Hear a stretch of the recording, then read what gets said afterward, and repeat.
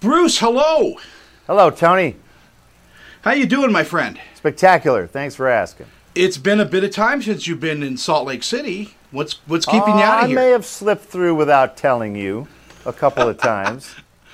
I'm the godfather of the city. I'm supposed to know everything. I see. And yet... Hey, first of all, congratulations on the new book. Yeah, cool. Thank you. Hail to the Chin. The Further Confessions of a B-Movie Actor. I'm touring for the paperback in September, so stay tuned. I might come through Salt Lake. This is the Requiem for Ash edition as well. It is. So, yeah, terrific. I love your writing, by the way. And you tell so much without giving too much up. It's an incredible balance. I just think the B movies, we work pretty hard. So there's no point being apologetic. You know, there was a guy on a TV show. He was a crew member, and he was a lighting guy. And he said, you know, in television, they look at us like we're a second-class citizen. This was 20 years ago, not like TV now. And he said, we can always slow down and spend more money.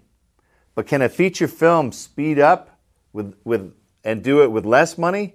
So he took a reverse arrogance. He goes, we can do what they can't. They can't do what we do. So in B movies, I take the same approach. The A movie guys can't touch us as far as what we can get done in a day. Yeah, and it's true. And I don't know if that line exists anymore between A and B movies. No. All the A movies are B movies. If you dress up like a bat and fly around a city called Gotham, okay, dude, that's a B movie. Spider-Man, it's not only a B movie, it's a 1950s B movie, bitten by a radioactive spider. Woo! I mean, where's Doctor Strange?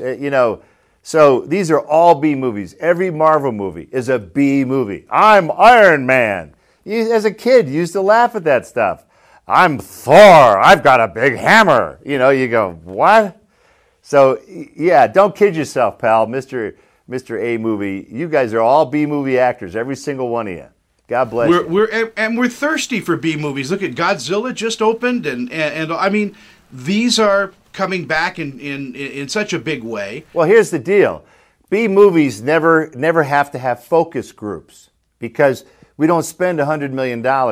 A movies have focus groups where they go, was there any portion of this film that disturbed you in any way? Oh, I didn't like the part where the guy yelled. Oh, we'll take that out.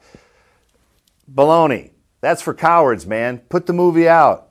Take it. As is. Let's talk about why you're here, because that is the reboot of Ripley's, believe it or not, one of my favorite... Stop changing the subject, Tony. I'm sorry. I have people pointing at me telling that I have to talk about the Travel Channel with you. Ripley's, believe it or not, I'm hosting starting this June 9th, 9 p.m. Eastern, 8 Central. So check it out. It's a really fun, it's a new version of Ripley's. We're very happy with it. We're very excited. And with you at the helm, it's got to be wild. It's got to be pretty wild. Well, my job as the host now is not to be Mr. Winky Wink, Mr. Jokester. It's to tie it together and make sure that there is a respectful tone in dealing with people who have, in many cases, horrible disabilities. Ricardo Montalban years ago once told me that the hardest thing to do in show business is a hosting gig because you got to make it sound super interesting every time you approach that microphone. That's right. Well, I had training. 35 years ago, I used to do training films for the car companies where I would train car salesmen how to sell the ergonomics of their car to their customers. And no one would see these except car salesmen. So I have a bunch of these videos out there that hopefully they might dig them up over the years. So I've done this before, looking at the TV, teleprompter, explaining what's coming up. So I've actually done it before. More B movies that we don't even know about. Yeah. So what are you doing when you're relaxing? Are you do you travel? Do you get in the car and point in a direction? I take off outside the back of my house. I hit a trail that goes for about 20 miles, and I disappear. That's what I do. Well, that's healthy. I mean, in this business, that's healthy. It is, and I have an electric bike that would beat your truck in the backcountry. It probably would. You know, as we're wrapping up, my best friend in the world just talked to you, Jeff Howard out of Vegas. He said that you were really harsh on him and he was crying. Is that true? He said what? He said you were harsh and he was crying when he let me know that. No, that's correct. That was correct. He was yeah. a jerk to me, and I was a jerk back. Well, you're going to see him at the Comic-Con out there, aren't you? I hope so, because I need to know who to block, and he's one of them. Well, you can block me too, Bruce. No, I love come on you, baby. out. Come on out. We're going to will. take these people on the road. Hopefully, San Diego Comic-Con, we're doing a panel on that Saturday, and we're going to introduce some of these people to the world. I think it's really exciting, because I haven't met them. I'm the host that ties it together, but I'm very excited to say hi to them. You know, I just realized I've known you for over 25 years, but only in increments of 5 minutes. Yeah, that's pretty much true. That's our life story, sir.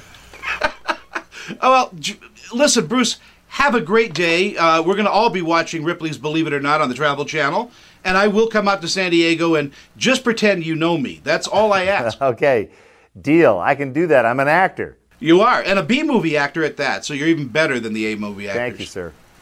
All right. Thank you, Bruce, and have a great day. Thanks, believe it or not.